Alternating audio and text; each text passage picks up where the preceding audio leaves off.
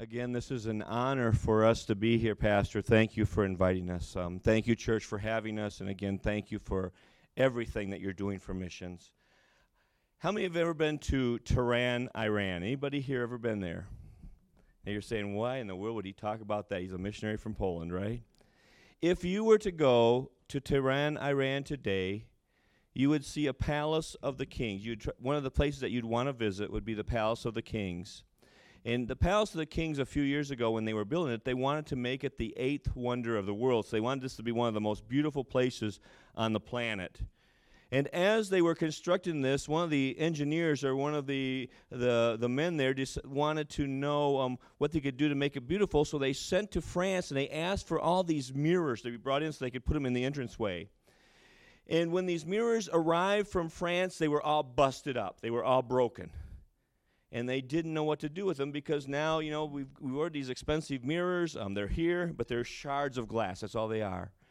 And they were getting ready to throw them away when one of the designers decided that what they would do is just take these shards of glass and start gluing them around. And they start gluing them around the entrance. If you look at this today, this is a picture of that entranceway. And if you would look at that, it looks like it was meant to be.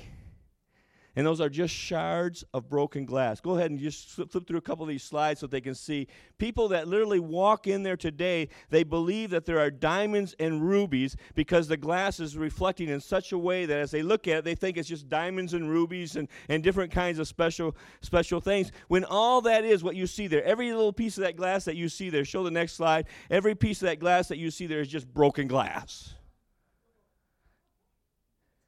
You remember the story in the Bible when this rich young ruler comes up to Jesus and he says, Jesus, what do I have to do to inherit eternal life?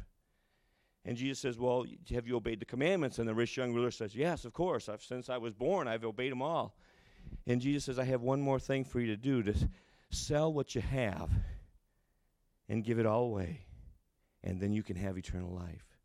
Now, Jesus wasn't being spiteful. He wasn't just saying, because you're rich, I want some of your riches. What Jesus was looking at that man's heart, and he saw the one thing that was keeping him from really following God with everything that was within him was his money. And that rich young man walked away broken.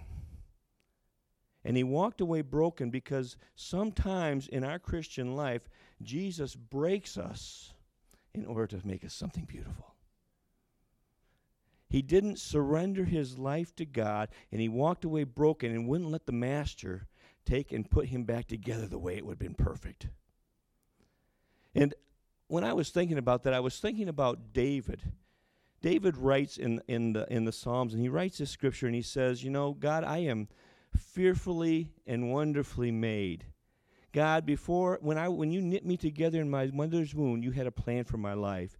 As a matter of fact, David goes on and he says, you know what? Before I was even born, before I was even in my mother's womb, you wrote me in your book and you had a special purpose and you had a special plan for my life. And David, if you look at somebody's life who was broken often, he was in battles and different things that through his life, God was always seeming to break him, but God would fix him a little bit better than he was before. We read about Jeremiah. And in the prophet Jeremiah, he stands up and the prophet Jeremiah says, in chapter 1, he says, God, you called me to be a prophet to the nations even before I was born. You think about a man by the name of Cyrus, a king of Persia, and you realize that approximately 150 years before Cyrus was born, God mentions him in Isaiah chapter 45 and says that he will free Israel. You know why? Because before we were born, God had a plan for our lives. While you're sitting right here today, God knew you before you were a sparkle in your mom and dad's eyes. If you go to the New Testament and you go to Ephesians, and we read chapter 2 where it says, for by grace you've been saved through faith, not of yourselves, not of works, lest any man should boast. There's a 10th verse there, and it's a very particular verse. It says, you are God's masterpiece. You are created in Christ Jesus to do good works. And then in some versions, it takes the translation a little bit farther, and it says, and these were the works that God prepared before the world was founded. Before God created this world, he knew you. God knew that you would be here right at this moment.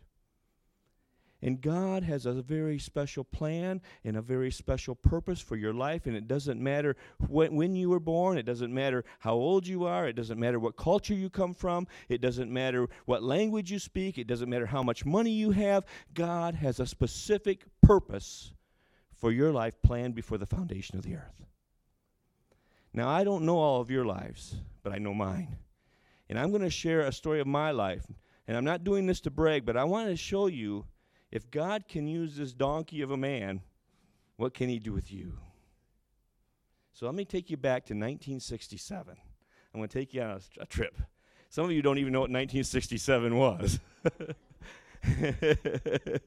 In 1967, my father was being commissioned to go to the mission field in Mexico. I was at his commissioning service as a young lad, and I'm not going to tell you my age. You'll figure it out on your own anyway later. As I was there at that commissioning service, I was a young lad, and they sang a song, and it went something like this. I'll go where you want me to go, dear Lord, o'er mountain or plain or sea. I'll say what you want me to say, dear Lord. I'll be what you want me to be. I heard some of you sing it. Some of you. I began to cry. I mean, I was a young boy, and I began to cry, and I couldn't figure out what's wrong with me. And I know now what was wrong with me, but at that point in my life, I had no clue what God was doing in me. We went off to Mexico. We were there for about 6.5 years.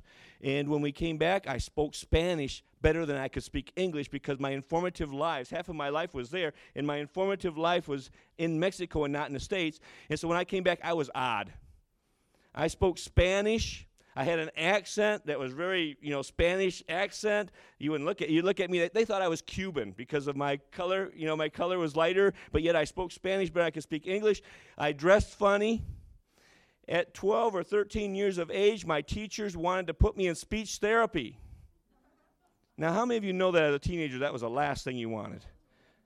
I remember the kids in those classes laughing at me because I spoke funny, I dressed funny, I acted funny, and the kids in my classes would laugh at me, and I was just discouraged. And at the age of about 13 or 14, when we came home, I was ready to go back to Mexico. And I prayed for about 2-3 years, God, send me back to Mexico. I want to be a missionary in Mexico. I love that place. I want to live there the rest of my life. And I remember just all the time not wanting to live in America. And in 1976, I was at an altar in Sturgis, Michigan, and I, again, poured my heart out before God. And God spoke to me and said, Richard, I am calling you to be a missionary, but not to Mexico.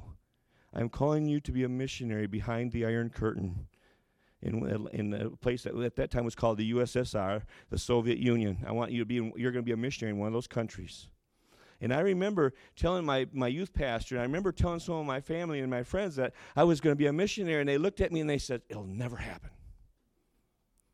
And in order to make a long story short because of time, in 1989, I was youth pastoring in a place called St. Louis, Michigan. I turned on the television, and I saw a man take this hammer and begin to strike this wall. And the Berlin Wall began to fall, and God spoke to me again, and he reminded me of my call behind the Iron Curtain. So in 1999, after going on many mission trips all over in the Eastern Europe, in 1999, I went to a place called Poland. And when I stepped off that plane for that short-term trip, I cried for 14 days. And God said to me, this is where I called you to in 1976. God had a plan. God had a plan for my life. But you know what? It doesn't stop there. Because how many of you know that God's plans are bigger than anything we can imagine or think? So we go to Poland in 2002. Churches like yourself send us there. We get to Poland. We're there, and because, again, like we didn't know the language, they put us in building projects. We began to work, and for the first 2 terms, we worked on building projects. And about 6 months before the end of that term, We went to the church. Our building projects were done. We had just planted that first church in Zachishe, and now we had been so busy for the first 8 years, now we were running out of things to do.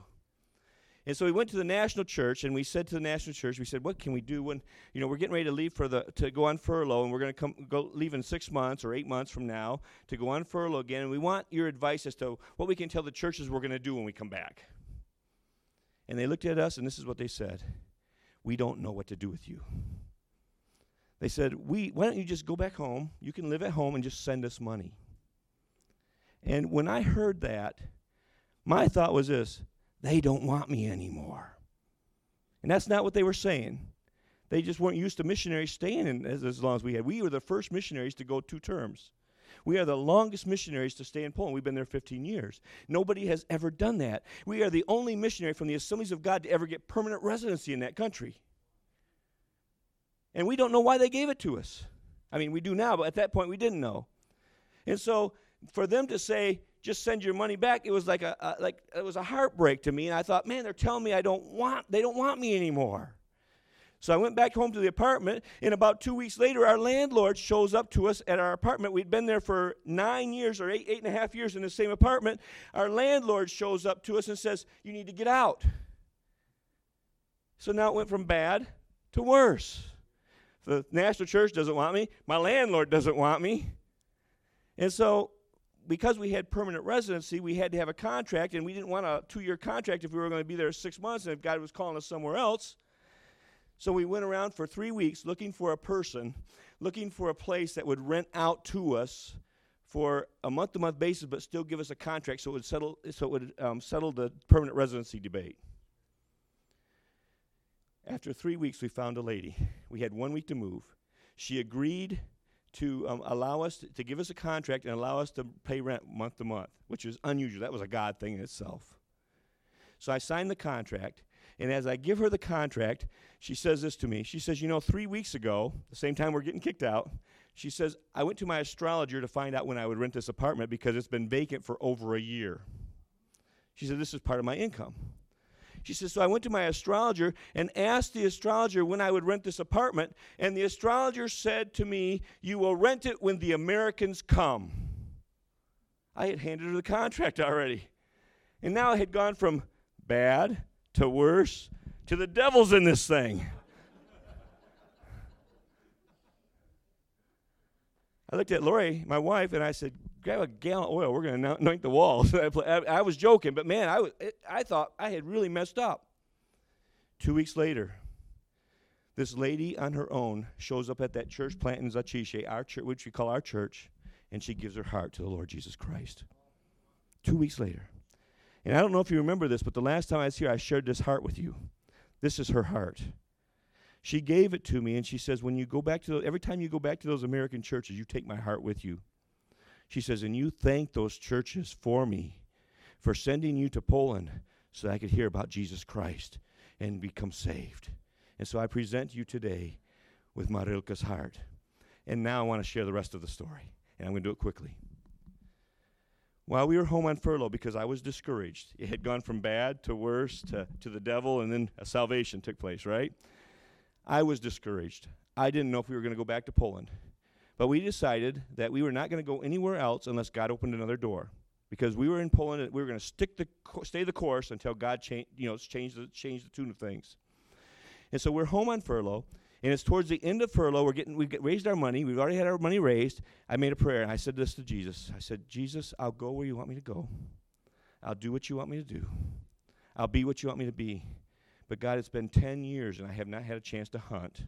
That was my passion since 1974. I said, I haven't hunted since I haven't hunted since we've been in a mission field, and I had hunted every day since 1974 up until that point, until we went to the missions. I said, God, I sure would like to hunt. And I left it at that. We get back to the mission field. We get back to Poland. We were a little bit discouraged, but we went back because God hadn't changed the door. Hadn't opened another door. We get back to Poland, and 1 week, the stepbrother of Marilka shows up on our doorstep. 1 week after we get back, out of the blue, not knowing he's coming.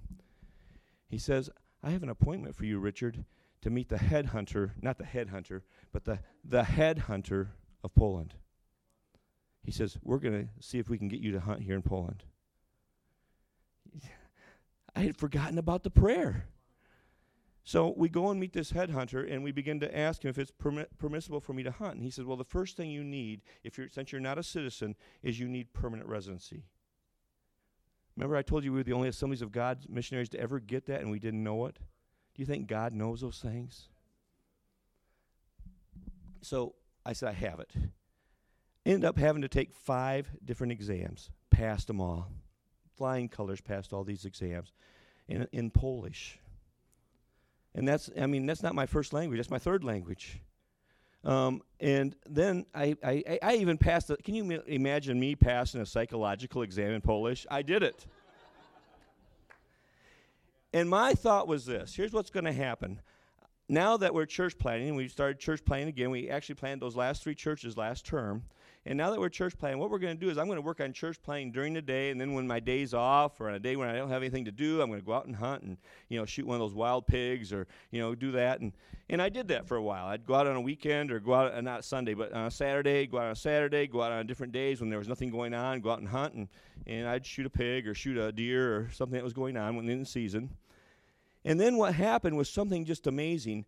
As I took those courses to become a hunter, because it's a semester course of college, and it's in their Army Institute. It's in the Army, and it's in the Army base.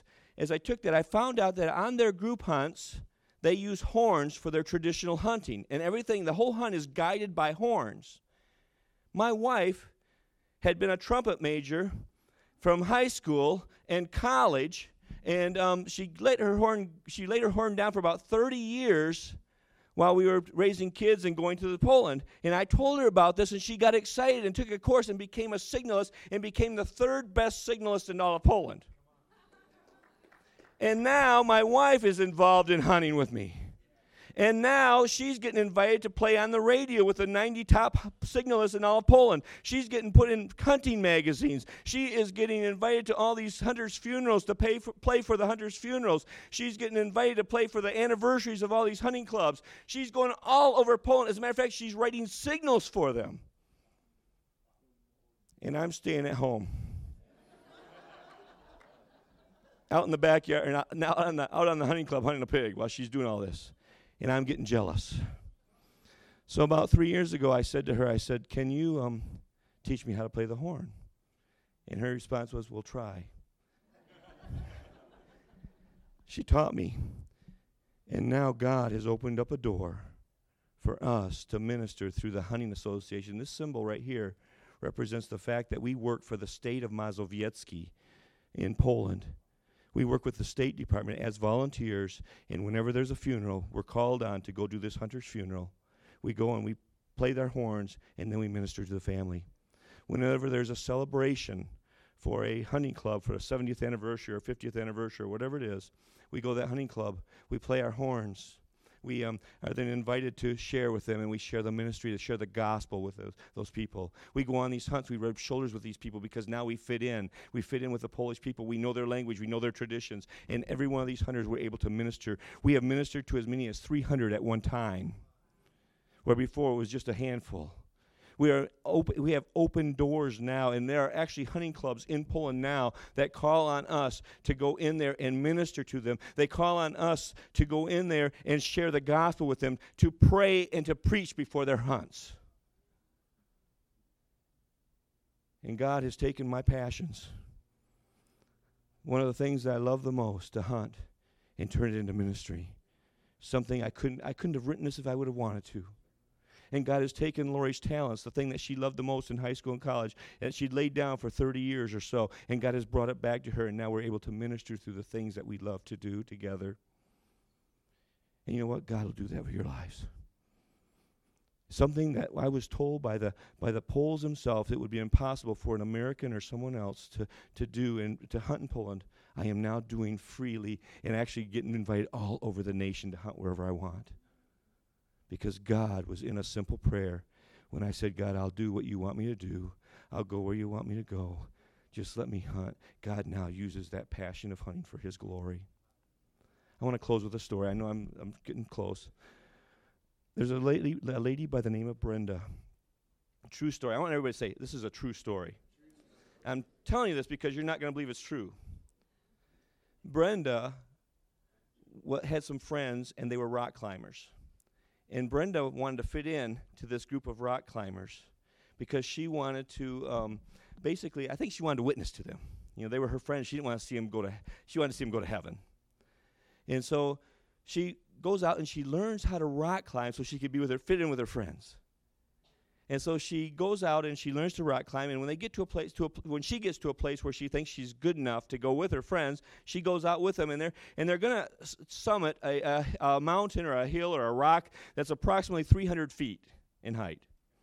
And I don't know anything about rock climbing, but she gets about halfway up. She's about maybe 200 feet or 150 feet above the ground, and the safety strap slaps back and hits her in the face, and it knocks her contact out. Now, anybody that wears glasses knows that if you have one lens, everything's kind of distorted and kind of off-centered and out of balance and everything else. And so she's up there, and she begins to search in the crevice. She searches on her clothes to see if it just fell into her clothes or someplace. Doesn't find it. So she finishes the ascent, gets to the top of this mountain or rock crag, and her friends are there, and she asks them to sit down and pray with her to find that contact, thinking that this would lead maybe to some ministry, I guess. So they sit down and they pray with her, and when they're praying with her, she's thinking that, okay, a miracle is going to happen, right? So she looks at her clothes again, she looks around, no contact. So they head back down the mountain. She's a little bit discouraged. She's a little bit off balance probably because only having one eye that it really can see out of. She gets down to the base of this hill, and they're heading towards their vehicles when another group approaches the hill, and they yell out, "Did someone here lose a contact?" Now think about that. She's 150 feet across the ground, and this thing is falling all that way. And she says to them, she says, "How did you find my contact since it fell from such a far place?" And they said, "We didn't find it." He said, "We were coming up this road, and this ant was coming towards us. And this ant had something funny that he was carrying, so we went down and we reached down and we picked it up, and it was a contact lens." Now think of this with me. Brenda loses a contact 150 or 200 feet above the ground, right? It falls to the ground. It bounces around wherever. Brenda prays on the mountain for this contact. God goes down and says, "Hey, Mr. Ant, pick up that contact and carry it to this group so they can give it back to Brenda." Brenda's father is a cartoonist.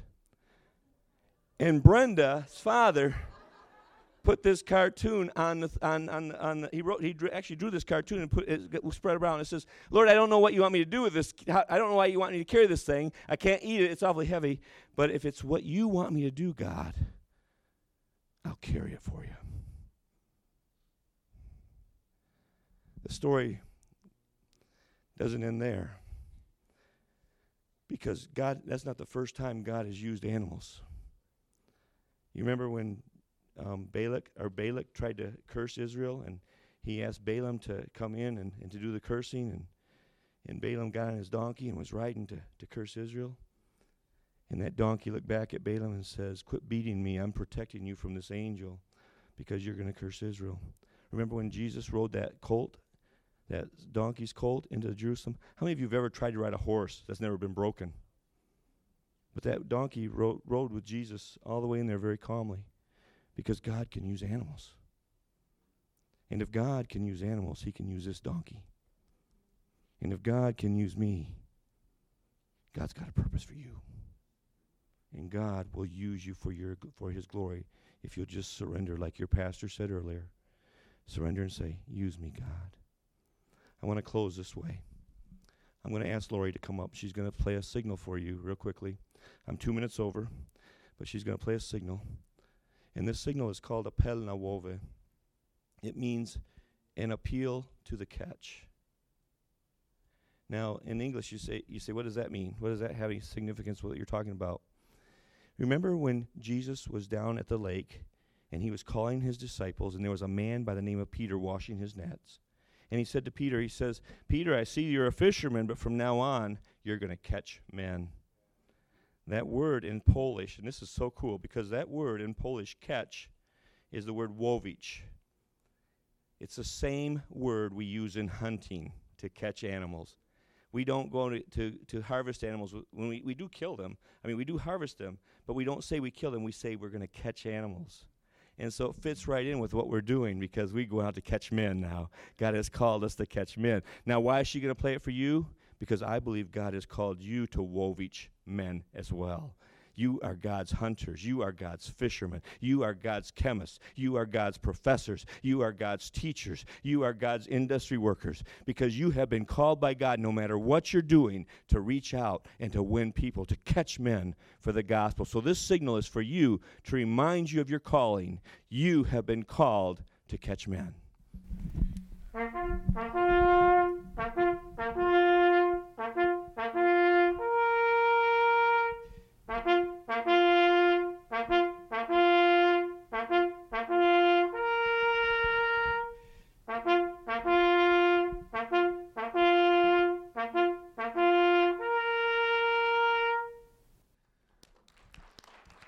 Beautiful.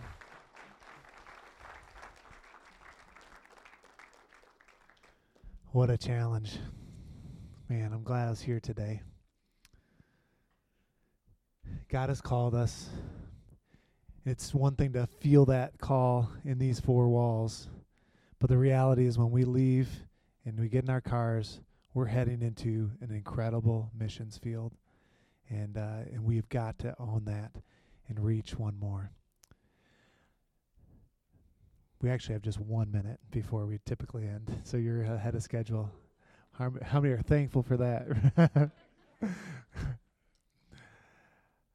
Oh, Lord.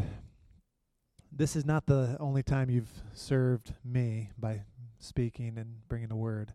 You did a few years ago, but I don't know if you remember, when I was a teenager at Fahola Park, I always like to win. You guys remember, I've told you lots of stories.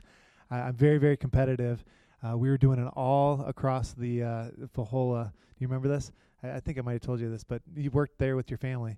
And there was an all-adventure race. And instead of stopping to put my shoes back on, I was just all in. And I ran across the campground without shoes on all the way to the lake.